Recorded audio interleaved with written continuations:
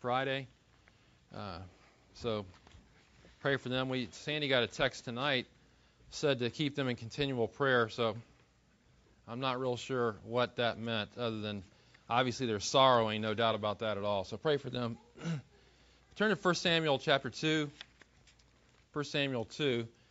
We've been going through 1 Samuel. At this point in the narrative, Hannah and Elkanah have been given Samuel an answer to prayer, as you know. We've talked about this. They've dedicated him in service to the Lord for his entire life. Hannah has glorified the Lord with this great song of thanksgiving and praise in 1 Samuel 2, 1 through verse 10. And so let's read verse 11, continuing on tonight. It says, after that great song of praise, then Elkanah went to his home at Ramah, but the boy ministered to the Lord before Eli the priest. You see, after the dedication and prayer of Hannah, and after all that takes place, they leave Eli there. True to their word, they leave Eli there, and they leave him, or rather not Eli, but Samuel, to be in the care of Eli at the house of God at Shiloh. They had made a vow to the Lord, and they kept their vow, and so they honored God with that. And now Samuel would be, though just a young boy, would be apprenticed by Eli the priest, in some spiritual position one day. And so he's there ministering before the Lord, it says. Now the word ministering describes the service of Levites and priests in the tabernacle and later on in the temple. So this is a sacred service that God has set apart for priests to do, for Levites to do. And here we have Samuel engaged in this as a young boy learning how to do this. It's a very solemn business, a very serious business. And so Samuel's being apprenticed for this. And the rest of the chapter is going to become obvious that there's a contrast being drawn between Samuel and the sons of Eli. We read the passage, and so you may have picked up on that. One of the clues to that contrast doesn't appear on the surface, but it's found in the word translated boy in verse 11. Samuel, it says, the boy, rather, ministered to the Lord. That word boy is very versatile in the Hebrew language. It can mean a lot of things. It can mean, for example, it was used of the baby Moses when he was floating on the Nile River in a basket. It called him that same term. It describes Samuel after he had just been weaned in the previous chapter. It's the same term as used of Joseph when he was 17 years old in the book of Genesis.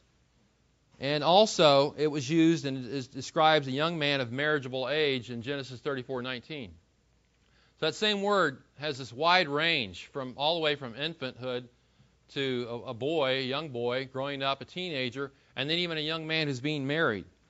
It encompasses all that range. And you'll notice that word is used throughout this text.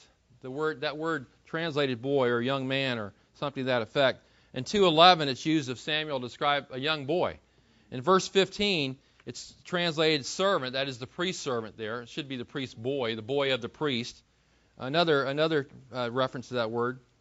Verse 17, it talks about the young men who are Eli's sons. Same word there. And then in verses 18, 26, and chapter 3, verse 1, it's used of the boy Samuel. So in every one of these cases, you have young people. This chapter is filled with young people in contrast to other young people. And so we're first introduced to the sons of Eli, and if you remember in chapter 1, verse 3, all it says is the sons of Eli were there, and it gives us a heads up. The Bible often does that. It gives us a little introduction, and then backs off and doesn't say anything for a while, and then later on down the road, it picks up that story again. So it gives us a heads up in chapter 1 that something's going to happen with the two sons of Eli in verse 3. And now we enter into chapter 2, and we really see who they are. They're lowlifes. We see them for who they really are. Now we're finding out these guys are not good guys at all. This is, as I say, a chapter of contrast. Samuel is a good boy, whereas the sons of Eli are bad boys. And that's the bottom line. There's a contrast here between the faithfulness of Samuel and his family and the unfaithfulness of Eli and his family. And that is what's going on in chapter 2. We're going to actually see three contrasts in this chapter that make that very clear to us. First of all, the first contrast is the irreverence of Eli's sons versus the faithfulness of Samuel. The irreverence of Eli's sons versus the faithfulness of Samuel, that's found in verses 12 to 21. It says in verse 12, now the sons of Eli were worthless men. They did not know the Lord. You can see the stark contrast right away as you look in these verses between the two ministers. Samuel ministering as a young boy, and then the sons of Eli ministering in the tabernacle. Between these two ministries, right away, right from the get-go, there's a sharp contrast drawn. While Samuel was given an answer to fervent prayer, and he's dedicated to the Lord, the sons of Eli, on the other hand, they're a complete disgrace to the Lord. It says they were worthless men. They did not know the Lord. Very blunt statement. Now, the King James has translated that very literally, and if you have a King James, and some people in our church use that, it says the sons of Eli were sons of Belial, or as Southerners would say, as I would say, the sons of Belial. Okay, you can't say Belial, you have to say Belial. That's how we got to do it. So, and that's what it literally says. They're sons of Belial. Now, we've come across that term before.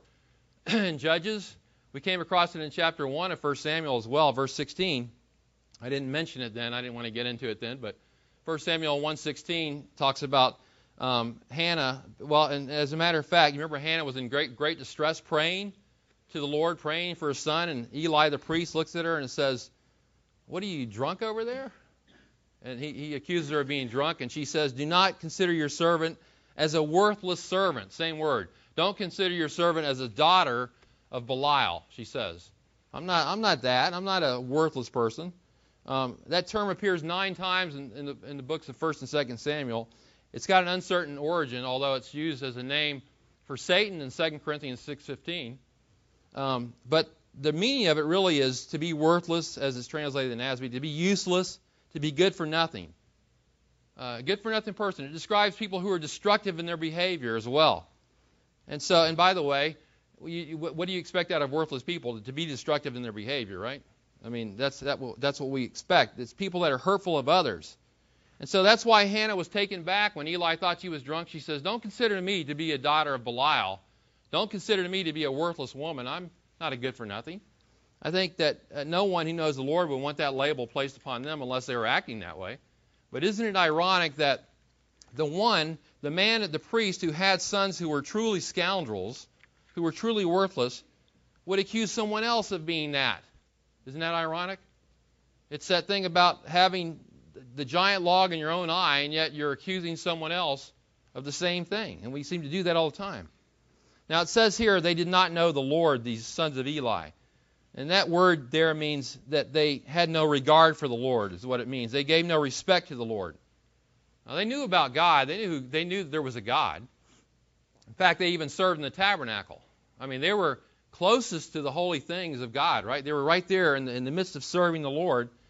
And yet they had no regard for God at all. They knew all about Him. And Samuel was learning to do this same thing, but he did not know Him, or was trying to do the same thing. But these men, they didn't know the Lord. They had no regard for the Lord at all, whereas Samuel did. And don't forget what time period this is in history. It's the period of the Judges, right? And what happens in the period of the Judges as we went through the book of Judges? Every man does what? Every man does what? Right in his own eyes. And so Eli's sons are the rule rather than the exception in this time period. And they're making a mockery of the Lord's offerings as you read in these verses right here. Look at verse 13. These worthless men don't know the Lord. The custom of the priests with the people was this: when any man was offering a sacrifice, the priest servant would come while the meat was boiling with a 3-pronged fork in his hand. Then he would thrust it into the pan or kettle or cauldron or pot. All that the fork brought up, the priest would take for himself. Thus they did in Shiloh to all the Israelites who came there. Also, before they burned the fat, the priest servant would come and say to the man who was sacrificing, "Give the priest meat for roasting, as he will not take boiled meat from you, but only raw." If the man said to him, "They must surely burn the fat first and then take as much as you desire," he would say, "No, but you shall give it to me now, and if not, I will take it by force." Thus the sin of the young men was very great before the Lord, for the men despised the offering of the Lord. And so not only did they have a disregard for God, but they had a total disregard for the offerings of God. In fact, it seems as if, as you read these verses, it's kind of difficult. It seems as if there's 2 evil practices taking place in regard to the offerings of the Lord by the sons of Eli. Verse 13 and 14 describe the first practice. When anyone offered a sacrifice to the Lord, the servant of Hophni and Phinehas would come along. He had a 3-pronged fork, and he would really take a stab at the meat inside that was being cooked, at that offering that was being cooked. He would take a big stab at it, and he would get out as much as he could to give to Hophni and Phinehas, and they would eat it. They would eat of it. So they grabbed as much food as they could get, a big sizable chunk of the offering. Now, Deuteronomy 18:3 says it's okay for the priest, and in fact, the priest should eat of part of the offering. Yes, they should do that. That's true. However, they were to eat of the shoulder of the cooked meat and the two cheeks and the stomach. But Eli's sons ignored all that. They didn't do all that. They didn't follow the word of God. They got their attendant to get a big fork and just jab at it and get as much as they could for themselves to eat. That was their method of partaking of the offering. And then another practice in verses 15 and 16 apparently took place. Before the fat was burned of the animal being offered, the attendant would come to the worshiper and demand that they give the priest the meat first. And they wanted to have the raw portion. They wanted to have the fatty portion of the meat is really what they were getting at. Now, when I was in Taiwan, Sandy and I found out something. The people there like to eat little chunks of fat in their meat, in their soup or whatever they're making. They'll throw a little. You don't know it's there, right? I don't want to eat fat. I'll be honest with you. I have no desire to eat fat off of meat. And so they'll throw it in there, and I'm looking around at that soup, wondering what can I pick out and not eat that fat part of it. You hope you get it right. But apparently the sons of Eli love to eat fat. And so this guy would demand that they give him the raw meat first, or they threatened that they would take it by force. Now, regarding this second practice, the Leviticus 7 has something to say about the fat of an animal offered to the Lord.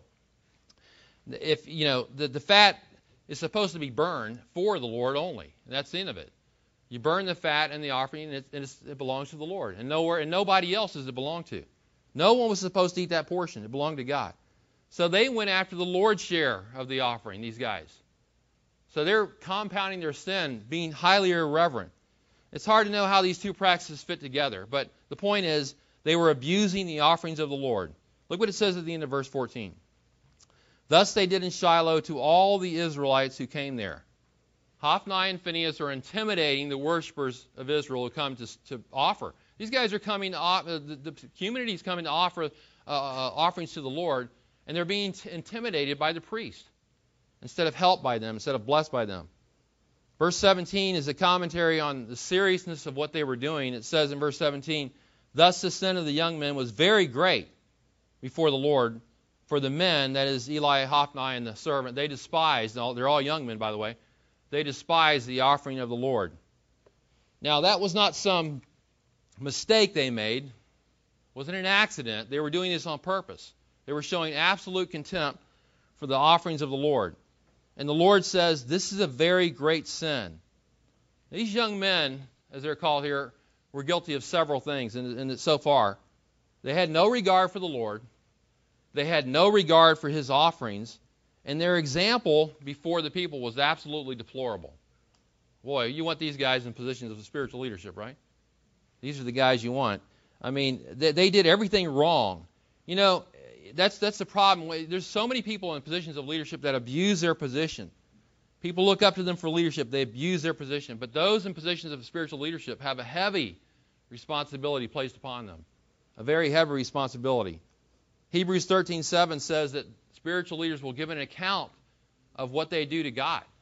They're going to give an account of their overseership, speaking of elders in particular, to God for the responsibility of overseeing. The Gospels say, to whom much is given, of them much shall be required also. The verse that gets me the most is James 3:1, where it says, those who teach are going to incur a greater condemnation upon themselves. You think those verses scare me? They do. They do scare me when I read those verses, and that makes me want to run away and hide somewhere. And so I know this is a serious business, so we have to be careful. Pastors and deacons and teachers in the church and all who hold a position of leadership have to be careful lest their poor example that they set for people mislead the people and lead them astray. Not only that, parents have a responsibility as well. I mean, based on this passage, your children are looking up to you. What is it they're seeing when they look at their mom and dad? Our lives are to be exemplary before others.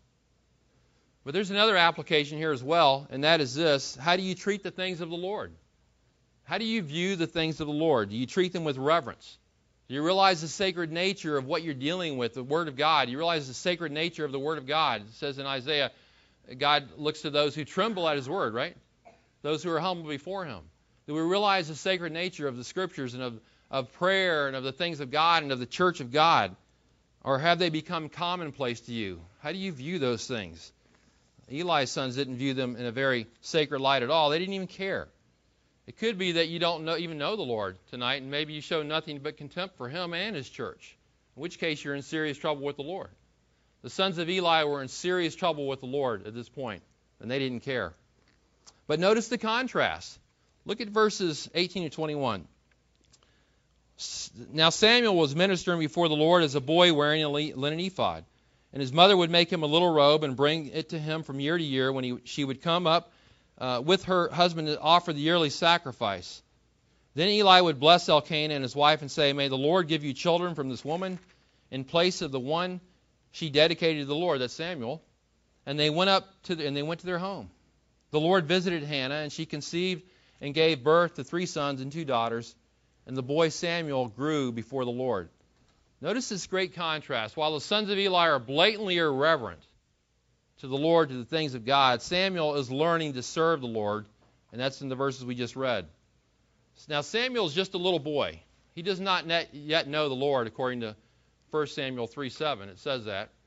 Just a little boy, too young to understand, too young to come to know the Lord truly, doesn't understand all these things. The thing is, he's being taught about the Lord. That's the important thing. Being taught about the Lord at a young age. And it's never too early to start teaching your children about the things of the Lord. It's never too early to do that. The sooner the better. I appreciated Mike this morning talking about how he talks to his children about the gospel, well, even though they're 5 and 6 and 13 and some other age or something like that. They're young kids, some of them, right? And yet, nevertheless, he's teaching them about the Lord. And I think he said, "Do you think I'm crazy?" No, I don't think that at all. He's doing the right thing, as all of us in this church should be doing. Those that have young children, start right away. Elkanah and Hannah understood that, and right away they wanted to train their son in the things of God. So we see in this section Samuel's wearing this little linen ephod, the garment worn by the priest of Israel. It's kind of like a little priest in training, right? And I envision him in my mind. He's a cute little kid at this point. By the way, his mother and father, as you know, Elkanah, right? What's his big thing in life? Going to the yearly sacrifice, right? We saw that in chapter 1, chapter 2. Every year without fail. He will not miss that yearly sacrifice. And his wife didn't either. They went every year and they attended. They'd come every year and they'd see Samuel as Eli was teaching him about the ministry. It reminds me of some people who like to attend the yearly Shepherds Conference. And you people know who you are out there that do this every year. You would not miss it for anything, right? Well, Eli desired to, every time when they would come, Eli would bless Hannah.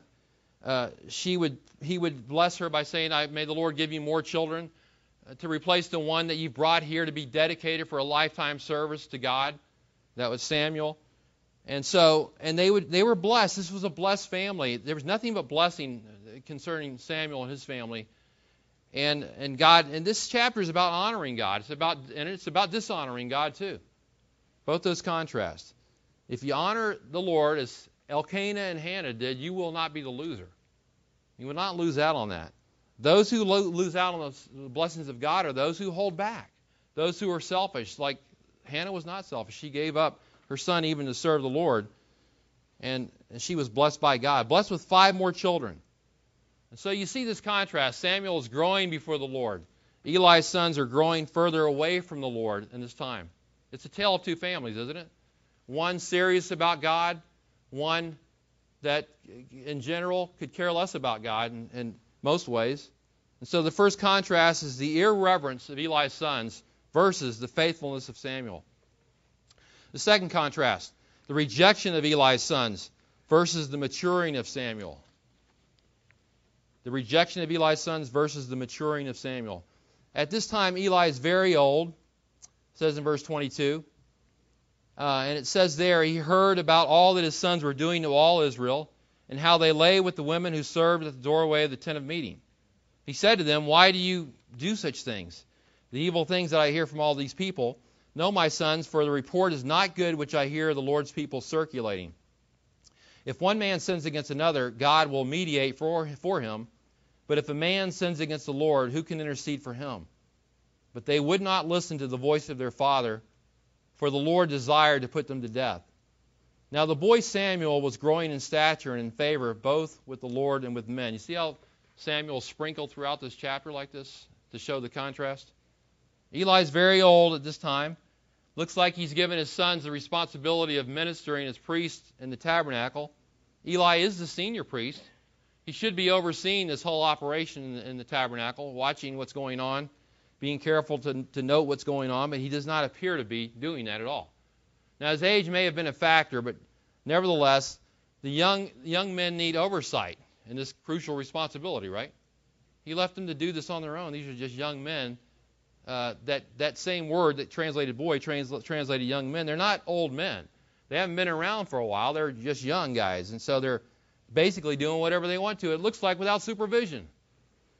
Verse 22 says this: Eli heard about all his sons were doing to all Israel. He heard about it. Now, what were they doing at this time? Well, the end of verse 14 again, it says there, thus they did in Shiloh to all the Israelites who came there. They were abusing the people. They were mistreating the people.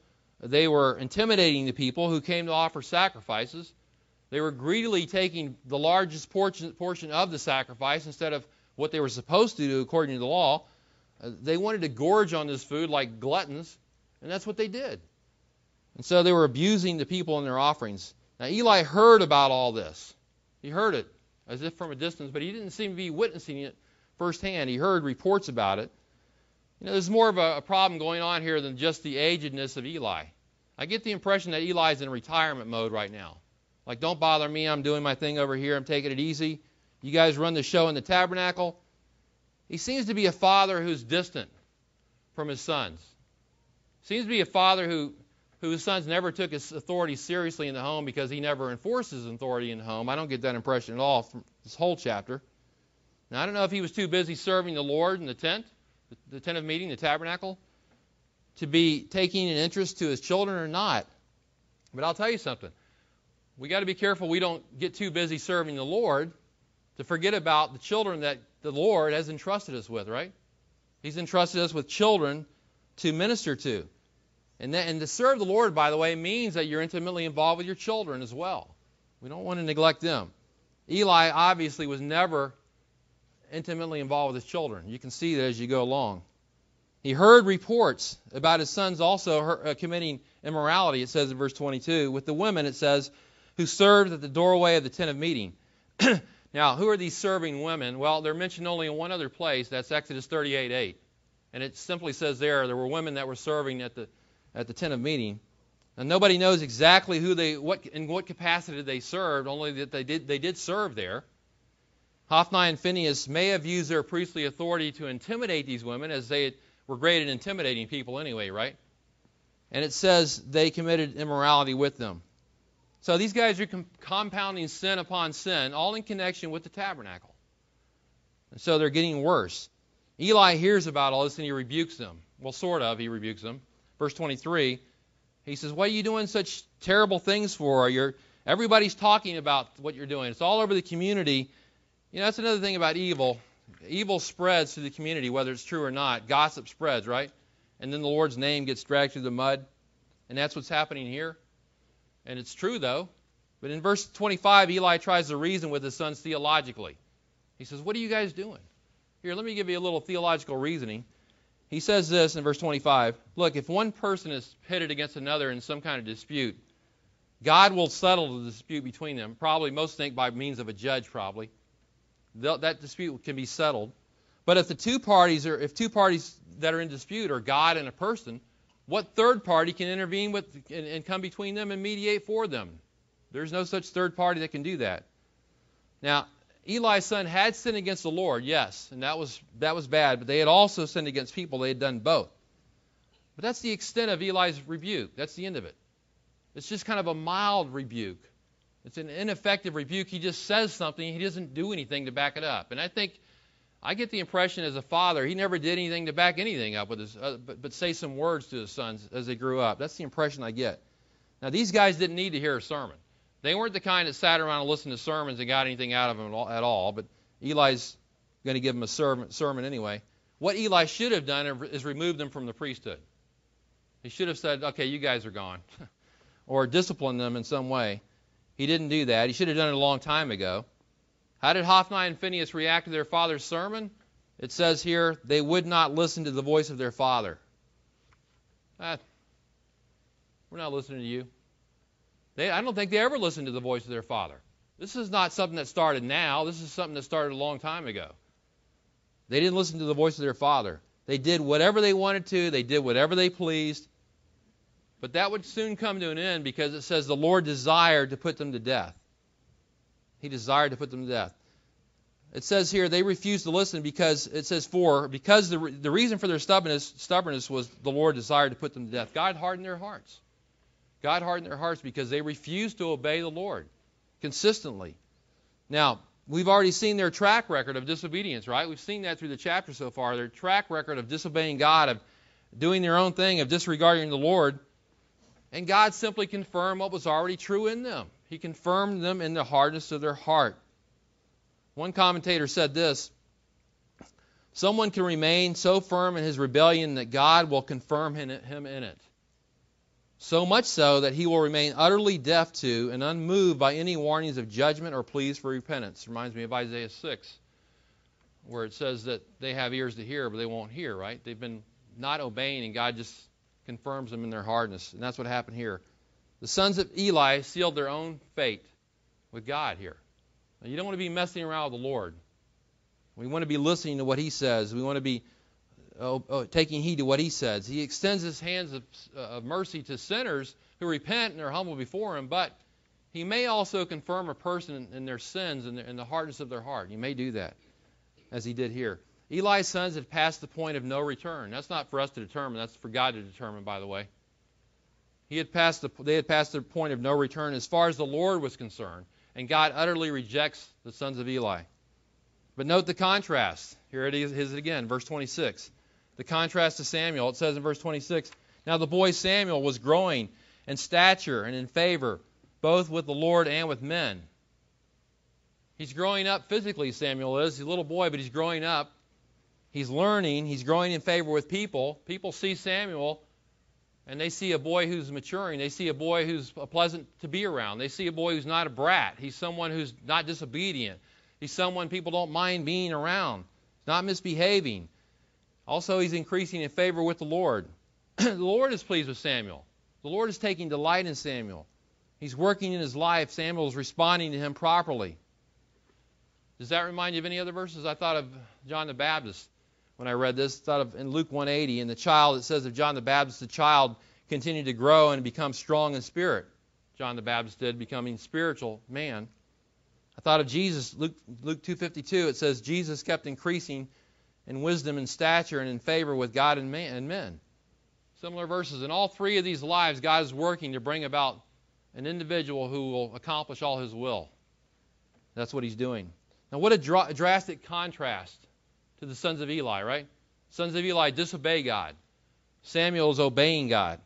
Sons of Eli refuse to listen to any authority placed above them, whereas Samuel is compliant with the authority placed above him. Interesting that Eli couldn't get his own sons to obey, and here Samuel is obeying Eli's authority now.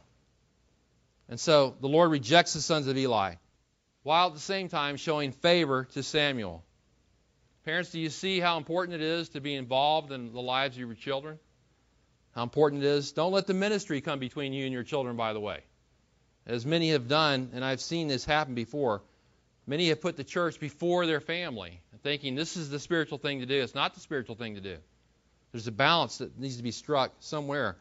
By the way, the greatest amount of time you can spend in discipleship, and I'm not thinking of any individual right now. I'm not talking to one person in here or something. The greatest amount of time you can spend in discipleship is that of spending time in discipleship with your own children, right?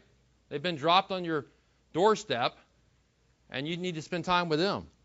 Does that mean we neglect church? No, but we find the balance, right, of serving the Lord. And that the scales better tip in favor of your family on that one, by the way.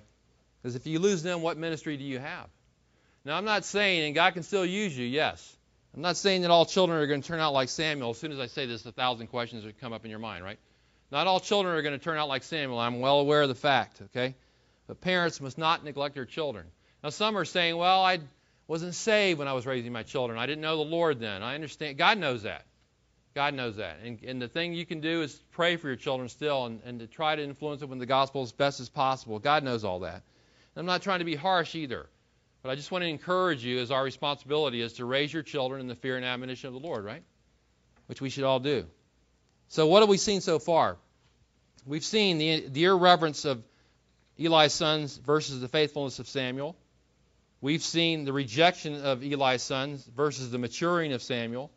And then thirdly, the third contrast, the condemnation of Eli's house versus the continued faithfulness of Samuel. The condemnation of Eli's house versus the continued faithfulness of Samuel. That's found in verses 27 and on.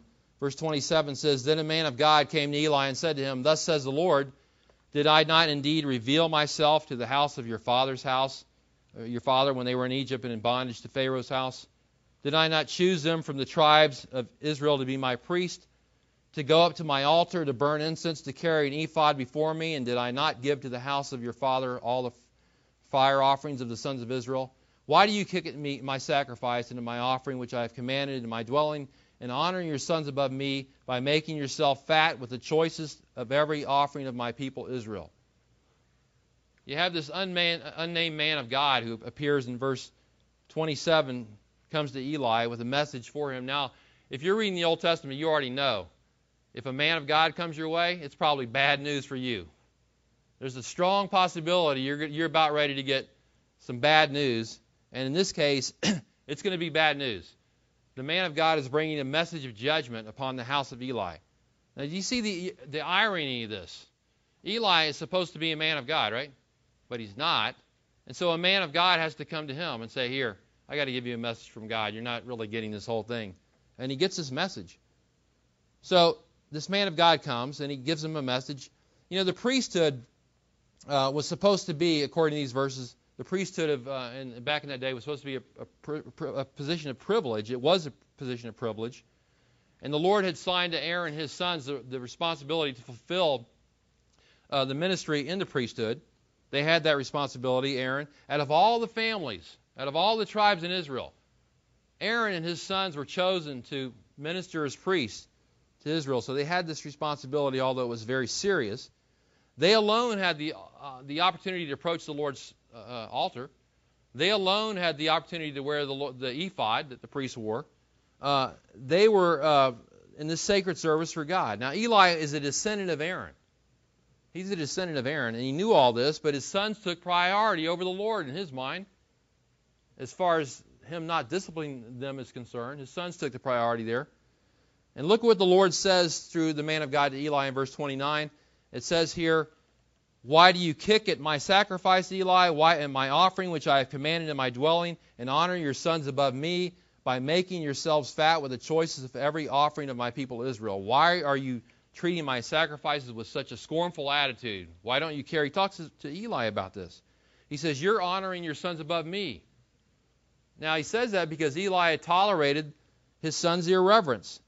He had not removed them from the office of priesthood. He had not disciplined them. He had not said anything to them other than this light rebuke earlier on. In effect, he's giving more respect to his sons than he is to God because he didn't correct them. And that's what it says here. Now, earlier I said that you shouldn't let the church come between you and your family, and I believe that. But we also can't put our children ahead of obedience to God on the converse side of that. You can't do that either. We've got to obey the Lord. Now, the church may not be first, but the Lord is first. And we've got to obey him and do what he says. Now, so Eli gave his sons priority over the Lord. And not only that, but as I read this, I didn't realize this before. As I read this verse and think about it, he even participated in eating the portions of fat that his sons had gotten wrongfully in the sacrifice. That's what it says over here in these verses. He says, Why are you making yourselves fat, that's a plural word, including Eli, with the choices of every offering of my people Israel? Remember those large portions that they were getting from the offering, just jabbing in and taking what they wanted or threatening people? Give me the fat first, or I'm going to take it by force. All that? Well, it wasn't just Eli, or Hophni and Phinehas that ate of that. They gave some to their father to eat as well, and he ate of it too. Now, he didn't participate in their intimidation tactics, but nevertheless, He ate of the food they brought him, and he knew what they were doing out there. He kept hearing reports about it. He did nothing to stop it. The man of God says, you have made yourselves fat with the choices of every offering. Eli was a well-fed individual. He wasn't some thin guy. Because how do I know that? Look at chapter 4, verse 18. Chapter 4, verse 18 says that about Eli, he fell off his seat backward beside the gate, and his neck was broken, and he died, for he was what? Old and heavy, right? Now, the diet of that day in first century Israel hardly led to obesity. So could it be that he was so stuffed on these offerings and the fat of the offerings that he became heavy in time? That's a possibility. Look at verses 31 to 36. It says, behold, the days are coming when I will break your strength and the strength of your father's house, so there will not be an old man in your house. You will see the distress of my dwelling in spite of all the good that I do for you, for Israel, and an old man will not be in your house forever. Yet I will not cut off every man of yours from my altar, so that your eyes will fail from weeping, your soul grieve, and all the increase of your house will die in the prime of life. This will be the sign to you which will come concerning your two sons, Hophni and Phinehas. On the same day both of them will die. But I will raise up for myself a faithful priest who will do according to what is in my heart and in my soul. I will build him an enduring house, and he will walk before my anointed always. Everyone who is left in your house will come and bow down to him for a piece of silver or a loaf of bread and say, please assign me to one of the priest offices so that I may eat a piece of bread. So you have a prophecy here, a prophecy of the demise of Eli's house. He says you're going down, basically. This is a conditional agreement, by the way. He had promised that he would have Eli and his servants serve him forever, but it's conditional because look at verse 30. He says there, I did indeed say that your house and the house of your father should walk before me forever, but now the Lord declares, far be it from me, for those who honor me I will honor, those who despise me will be lightly esteemed. It's a conditional agreement. If you live the right way as a priest, you're going to continue in this. If not, it's done. It's over with. Eli broke the agreement, didn't he? Because he failed to discipline his sons.